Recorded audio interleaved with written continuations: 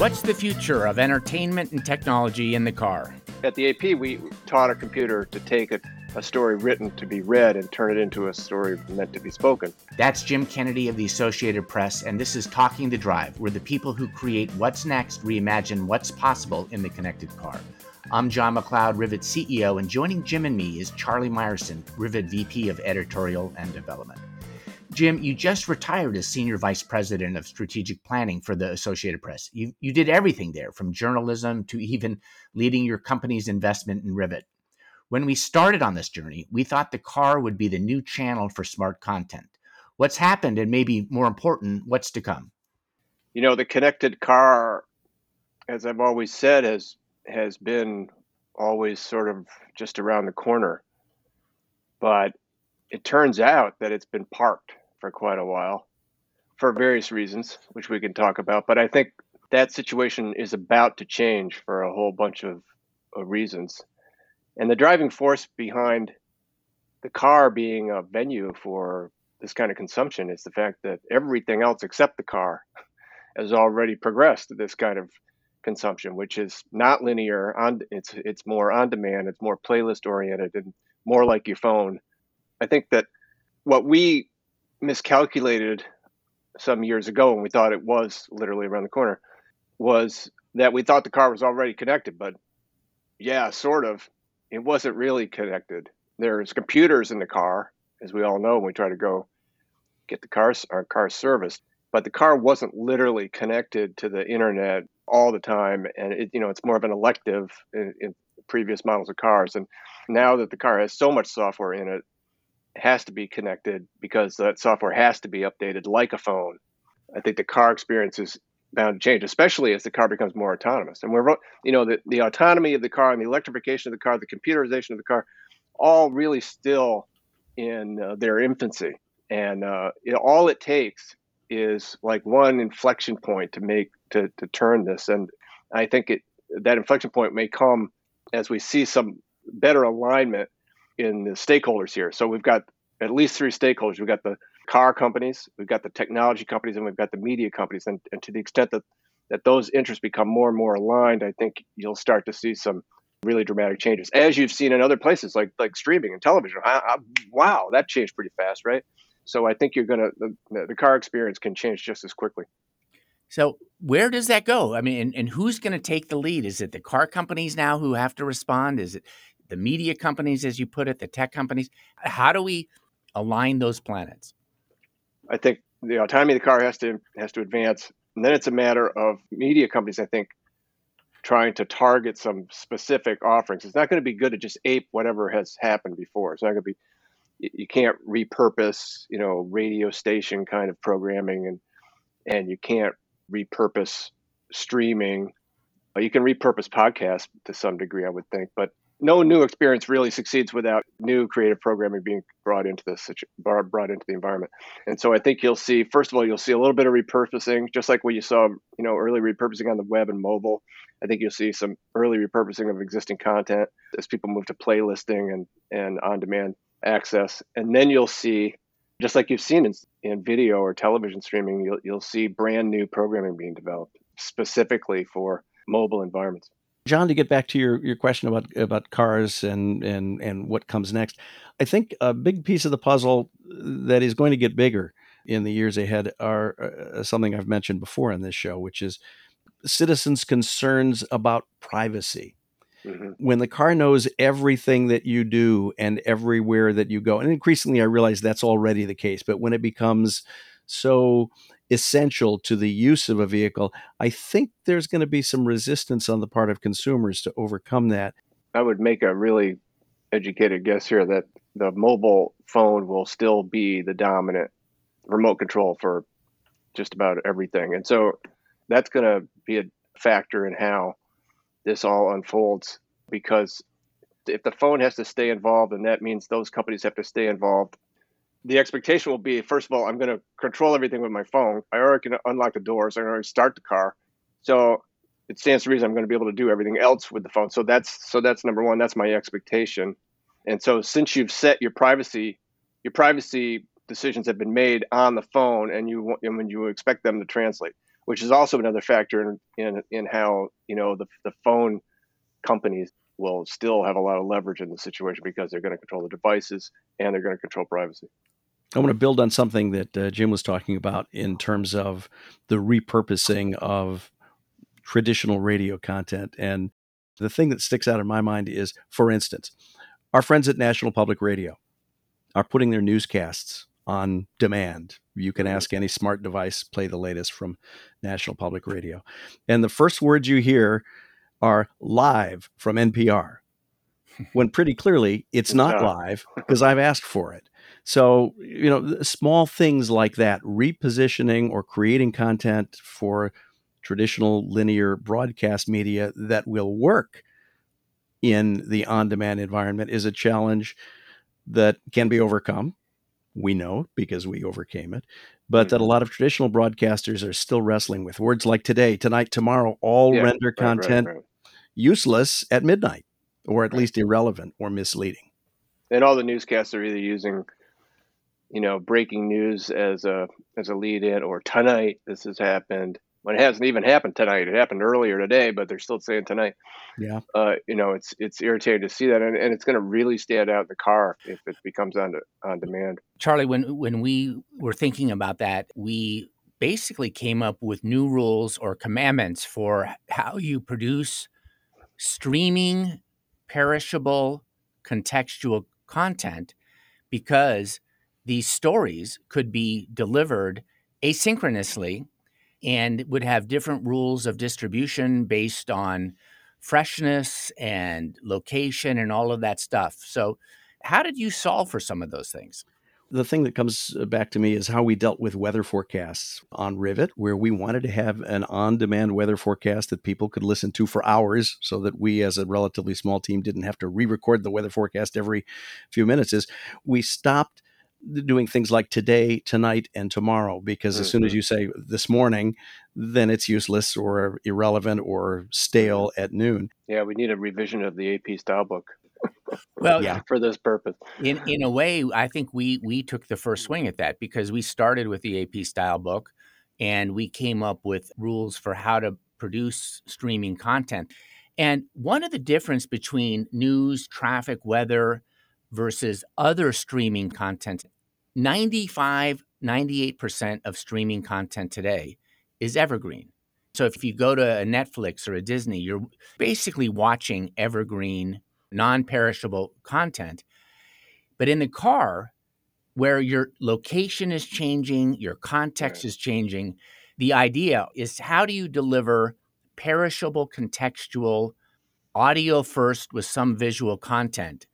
And I believe the value of that is enough for people to be willing to say, I'm willing to give up my location and information about me if you're actually delivering something of value.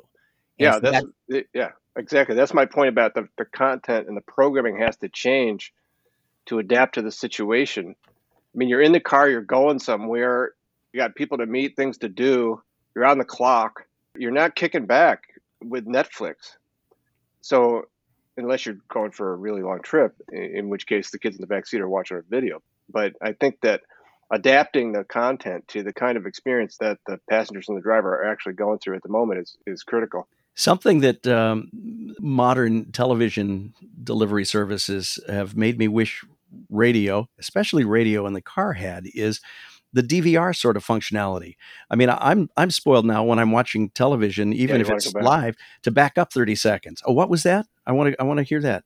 And when I am in the car these days and I'm listening to news and they say something and I want to hear it again, I'm looking on my steering wheel for how can I go back? I want to hear that again. How many times I've tried to, how many times I've reflexively touched the screen trying to go back. Yeah. So, I, as far as I know, I'm not aware of any automobile technology that does that sort of DVR recording of the radio stream that you're listening to and allows you to back up 20, 30, 40, 50 seconds, 5 minutes, whatever, as most, well, a lot of TV services that sort of have the DVR functionality built in let you do. I think that's a killer new feature that car radios could offer. There's a lot of room for innovation is the point. Yeah. There's a huge open space there for innovation that's now being filled by NPR and Sirius XM with the old model. Not to disparage their content, it's great. And I would jump in and add from the editorial side, and this is something I'll freely admit editorial types like me are divided on, but something that John knows I've been excited about from day one at Rivet, and that I think can make journalism better, is the data that's available from watching how long people stay engaged with any piece of content. How long do they listen before they swipe on to the next story? Are they engaged from beginning to end, or do we, as the writers of scripts and the readers of reports, lose their interest after a certain time? I think that can make journalism better and more effective. But those tools are not widely available to the creators of audio content in particular. Print-based websites have made some progress on that, but I don't think audio is in a position where it has caught up with that yet, and can provide that kind of feedback to the creators of audio content, so they can learn how effective or ineffective their work is. So a lot of it's going to come down to who's in charge. Who's in charge of leading this next phase of innovation? And what we found in the early days when John and I were first talking about this, and he and I separately made trips out to Detroit, is that, people were sort of, there was a fly ball in the outfield called the connected car. People were backing away from it, thinking somebody else was going to catch it. And I think that one of those parties, the media company, I don't think the media companies have enough sway in this thing to be a leader. They can be a quick follower with good content, but I think it's going to come down to the mobile players and the car makers to figure out how they're going to solve this problem and what kind of offering they're going to provide. Maybe there's room for a third party provider to go in there and split the difference. I don't know, but John, you talk to these people. Where do you think the leadership can come from? I think what's interesting, your comment about how the media companies don't have enough, I'm going to say, sway or power or position. I think the same issue is with the car companies. Interestingly, one of the things that hurts the car companies is there are so many of them. It's not like Apple, iPhone, Android. The scale of those two companies actually pales the scale of car companies. Even though car revenue is huge, car companies sell hundreds of thousands of cars a year, and Google and Apple have billions of users. So there's something happening there. If you think about your home, you don't play Netflix from your smartphone in your home. When you watch on a big screen, and unless you've lost your remote and you have to use your phone as a remote. Well, right, exactly. Yeah, it can happen. But what's happened is there are people who have designed the home theater experience, the home streaming experience, and interfacing the streaming services with the live services. And there are a bunch of them. I mean, it started with TiVo back, 20 years ago, and there are Roku. I mean, there are lots of people doing that today. I think that maybe somebody like that, a Roku for the car, comes along, who basically says, I'm going to integrate radio. I'm going to integrate the broadcast piece, but I'm going to dominate the streaming piece, and I'm going to design an experience right for the car companies that can then put it in the cars. But the key thing is the car companies want to make money off of it. They don't want it as a cost to them. They want to make money off of it. And that's one of the things they like about the Sirius XM model is Sirius XM actually pays them money to have that platform and that service in the car. So I think the business model is, maybe Apple, maybe Google, but the car companies really don't want them to be the ones. And I also think Apple and Google have other sometimes bigger missions in terms of what they're doing. Right. But maybe think Roku, think Hulu, something like that for the car. Maybe there's a couple of players that come out of it, and maybe that's how it evolves. But I think somebody new has to get into the even a Spotify maybe. But speaking from the media standpoint, the media will always try to avoid new investment until there's clear evidence. So that's why repurposing is so popular. as we've moved through the digital age. I mean, the first wave of news websites was all repurposed newspaper content, and that's continued. And 25 years into it, we're starting to see, new kinds of presentations which couldn't appear anywhere else but on the phone or on a pad. So it's taken that long. So I think the media companies will always try to repurpose what they're already doing until it becomes clear that, oh my God, this really is a real thing. There's money to be made. There's an audience, et cetera. And so it will take all of that. So maybe I'm contradicting myself about being around the corner because there's still all of that to solve. But I just think that all of that, the necessary ingredients are there, and it's what's going to ignite the next wave of innovation that to me is the key. But how much of this content, let's say that the fire is lit and content is starting to be created, how much will be human powered? How much will be AI powered? How much use of synthetic voicing will there be? Will that finally open the door to more synthetic voicing and allow that to be further developed? It's already at a point where it's pretty darn good. And the one thing about having on-demand content, as you know, from Rivet, being a leader in how to categorize it and mark it up, is you got to have a load of content to personalize.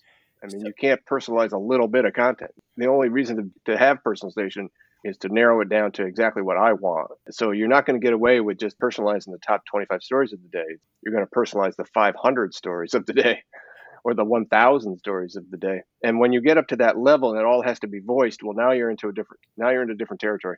We've seen that. You're right, Jim. Text to speech has come a long way to the point where sometimes it's difficult to tell, is it real or is it computerized? The nut that hasn't been cracked yet by a lot of people who are using text to speech is that the underlying text isn't written conversationally. And that provides a big clue.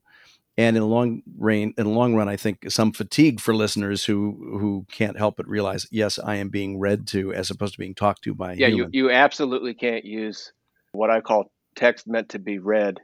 You need text meant to be spoken. Yeah. And at Rivet, we know it means contractions, it means pronouns, all these things which are not common in wire and newspaper story writing. Yeah, but Charlie, at the AP, we taught a computer how to do that. We taught a computer to take a story written to be read and turn it into a story meant to be spoken, and it works. We basically turned the style rules into algorithms, and we were able to do that. And the AP now and Rivet used them summaries, broadcast summaries that machines mostly drive. I mean, the humans are checking them after they're produced, but machines are doing the bulk of the legwork. So that's possible. And I also think that it's possible to create voicing. Well, let's say we want Charlie Meyerson to do all of it. So Charlie Meyerson can't do, 1,000 stories a day, but Charlie Meyerson's voice can do 1,000 stories a day. So just to add a couple of other thoughts, when we were mixing text-to-speech traffic reports, and I'll tell you a little bit how we did that with live voices, what we found was all TTS is fatiguing, but a mix of human and TTS actually is okay. And especially if the TTS is stuff that is really valuable and contextual. So, for example, the way we produce traffic is, you listen to a traffic report in LA and there are, you're in San Bernardino and you're getting traffic for Orange County, and who cares about that? But what we did is we broke up LA into 17 regions.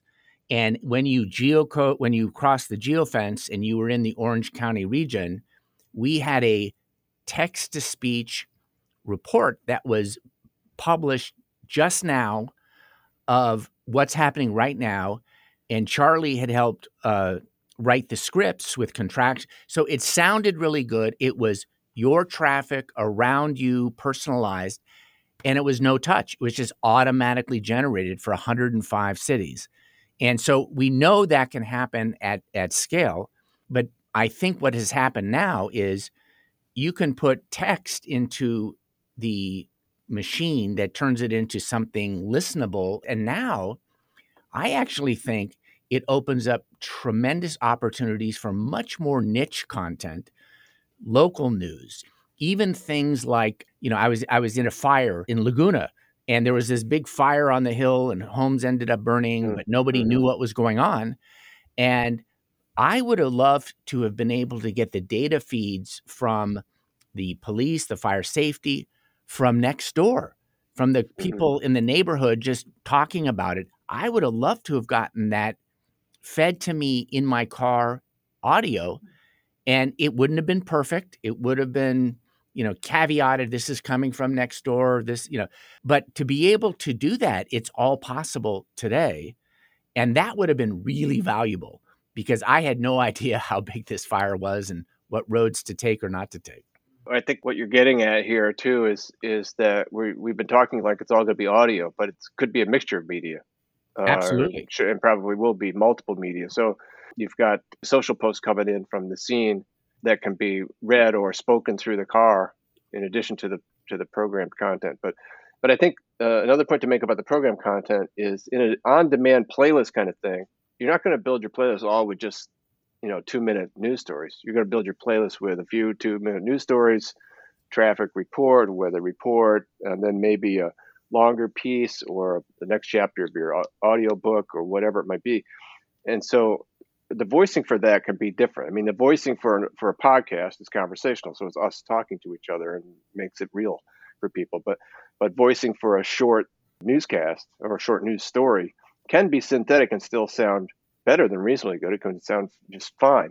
And then maybe a whole newscast where you have to where it's programmed, or something that's not a podcast, but it's more of a program that needs narration. Maybe that's human voice, but there's a lot of options here. Absolutely. And I think the other thing is that when you think about cars and international different voices, different languages, if you think about what it costs to create a news story by the AP, but to be able to have it then translated into different languages so that the story could be voiced in France real time in French, really expands the value of that content from a media company perspective, and from a car company and from a driver, it makes that experience that much better. So this is why I continue to be very excited. Yeah, because all this technology, I mean, that technology you're talking about actually already exists.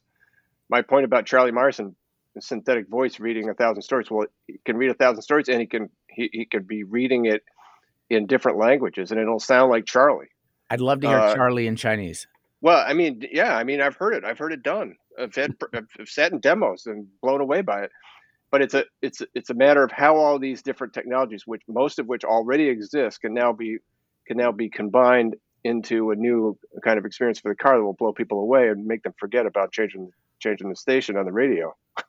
I'd just like to say for the record that my voice will not be heard at that scale until or unless I am compensated accordingly. Well, that's when we started thinking about this, we started thinking about at the AP, we started thinking about having a voice, and let's take one of our broadcasters and have them be the voice.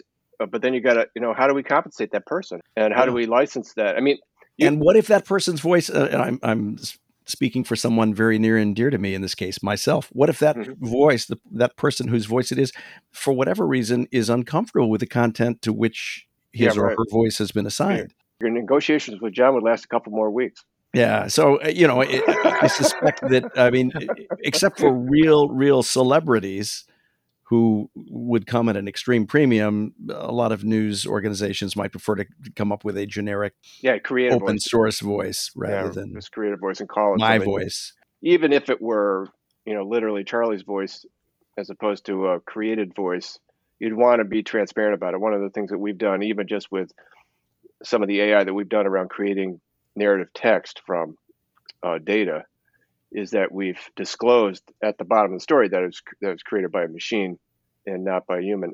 And I think that would be part of it too. Those kinds of disclosure and transparency would be key to it for people for credibility's sake. Yeah, or maybe it's the first thing you hear when you turn on an app or tune into a service that, hey, some of the stories you're about to hear are generated artificially. Right. My point of view on all of this, and I have a liberal point of view on this because I've been working in AI for 10 years now, is that there are some ethical, a lot of ethical concerns, but they're not impossible hurdles to get over. And I think that a lot of our hang-ups about synthesizing content, even all the way to video content, they're going to change.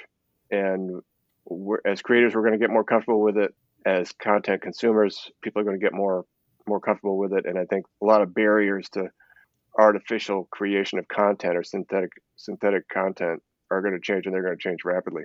Who knows? Maybe that'll be one of these ignition points that we're looking for in the car if more content can be created. Because I do think that it's not a small point that if you're going to personalize, you got to have a lot of content. Well, and I think the work that you have done, I think you used a narrative text from data.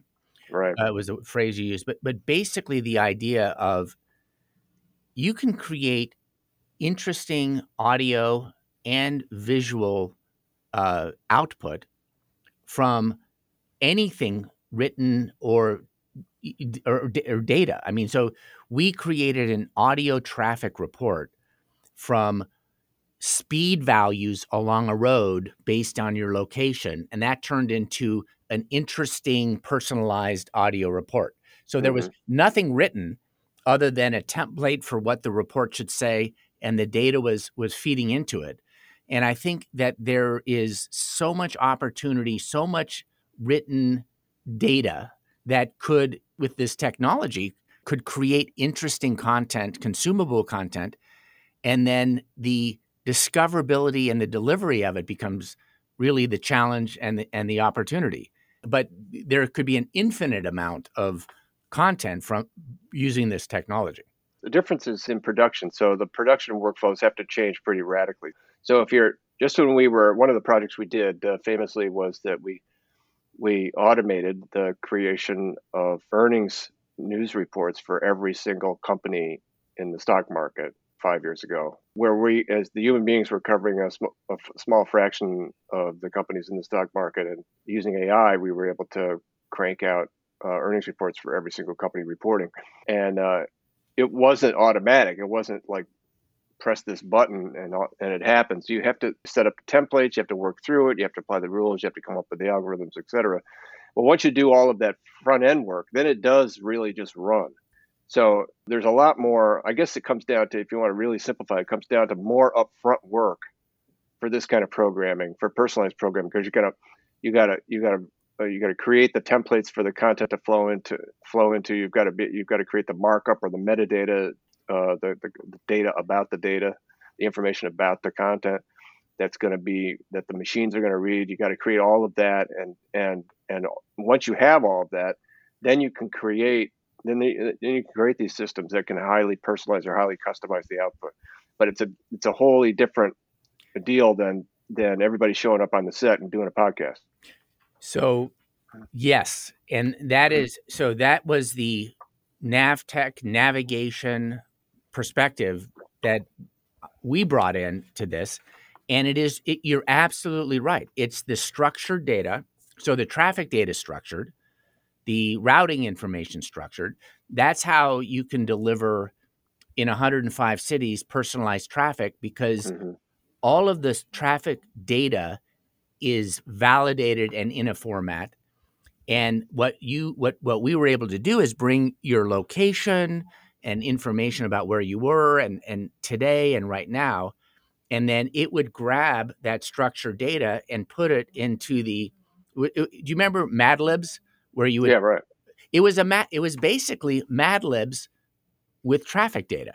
Is what we that's did. what it is. I mean, that's what natural language generation is. It's Mad Libs. Yeah. So, John, what do you think the business model is going to be that'll get this thing over the hump? I mean, if you're highly personalizing content, you got to believe that advertising will make a comeback. Well, think about how highly personalized the advertising now can be. So yes, but you'd also be willing to pay for it if it's going to be really suited for you. That's right. So we're thinking a lot about it, and when we first came out, we were thinking the mobile phone was the business model, and we put our app on the iPhone, the Android. We got integrated into cars, but the mobile phone, it just didn't create the kind of engagement and listening and experience that I think is really necessary and is really possible.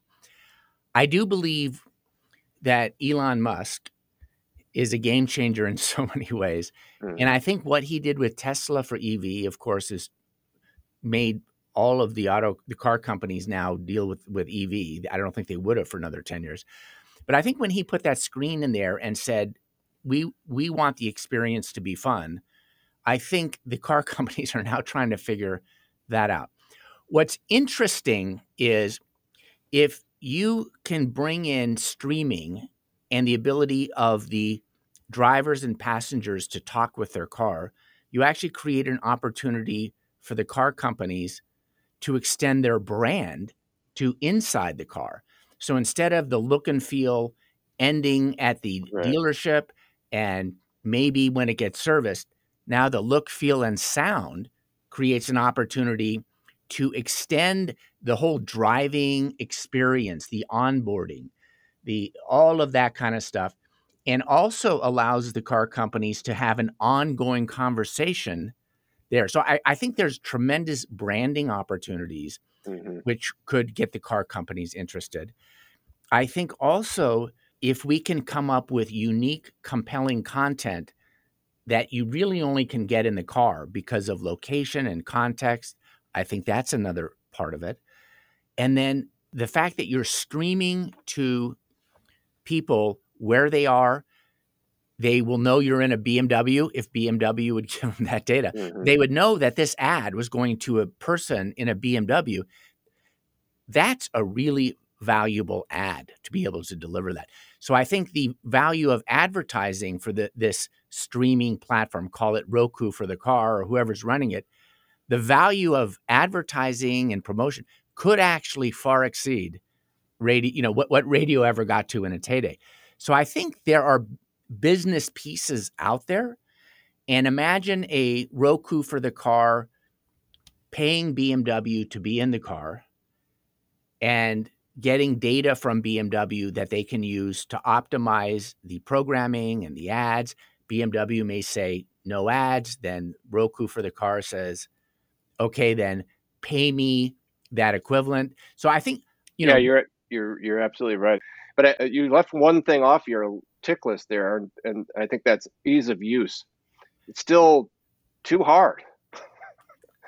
It's still too hard to figure out what you're going to do when you get in the car. I mean, as far as the entertainment goes, I mean, do I plug my phone in, or do I not plug my phone in? Do I go with the native experience or not the native experience? Oops, I forgot my phone. I mean, it's not that complex, but it's enough of a hassle, I guess, to create a barrier to people really embracing a really good experience. Jim, you raised a lot of good questions. There are two things that I think have to happen for this to be adopted, massively adopted. One, it has to be as easy as radio, and it has to be as smart as the internet. Yeah, and well said.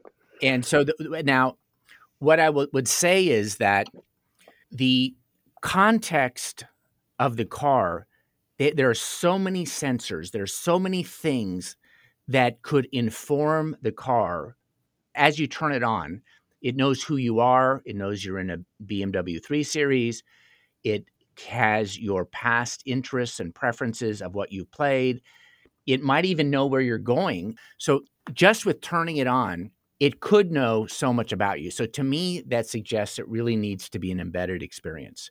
Because if you're hooking up, and this is what we learned with CarPlays and other things, if you're hooking up the phone, you got to open the app.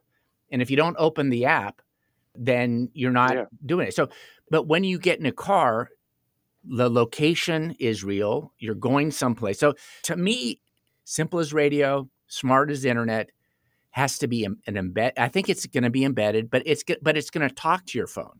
It's going to get information from your phone. And I think the way people interface with it has got to be both voice and touch, because that's the way people interface with things. Some people are okay with voice. Some people hate voice and don't want it. And I think the way it plays back to you in the car, particularly with cars today, it has to be an audio dominant experience with visuals. You can have images, maps, pictures, text, If you look at what's now on a screen you can read the name of the song, you can read the name of the headlines, not distracting. That all can happen today. But when you get to a future of more self-driving cars, of course, that experience can become more rich, but that's a long ways away. Yeah, the money to be made is the key. I mean, when there's enough money to be made across that spectrum of stakeholders, I think you'll start to see some acceleration in all of this. But all of the things we've talked about, the technology, the capability mostly exists if it isn't totally already exists. It all exists. Yeah. And so it's a matter of refinement. It's a matter of combining things into combining known technologies into unique experiences. And the car is such a wide open territory, particularly if you're going to mostly sit there 5 years from now, and it's going to be even quieter because it's going to be electric. We've been exploring how news and media organizations can revolutionize and scale content in the connected car. Our guests on Talking the Drive have been Associated Press Strategy Chief Jim Kennedy and Rivet editorial and development guru Charlie Meyerson. I'm John MacLeod, and I welcome your thoughts. Drop me a line at drive, DRIVE, at rivet360.com. Talking the Drive is produced by Rivet360, a technology and production company that's excited about what's next for people, places, and things.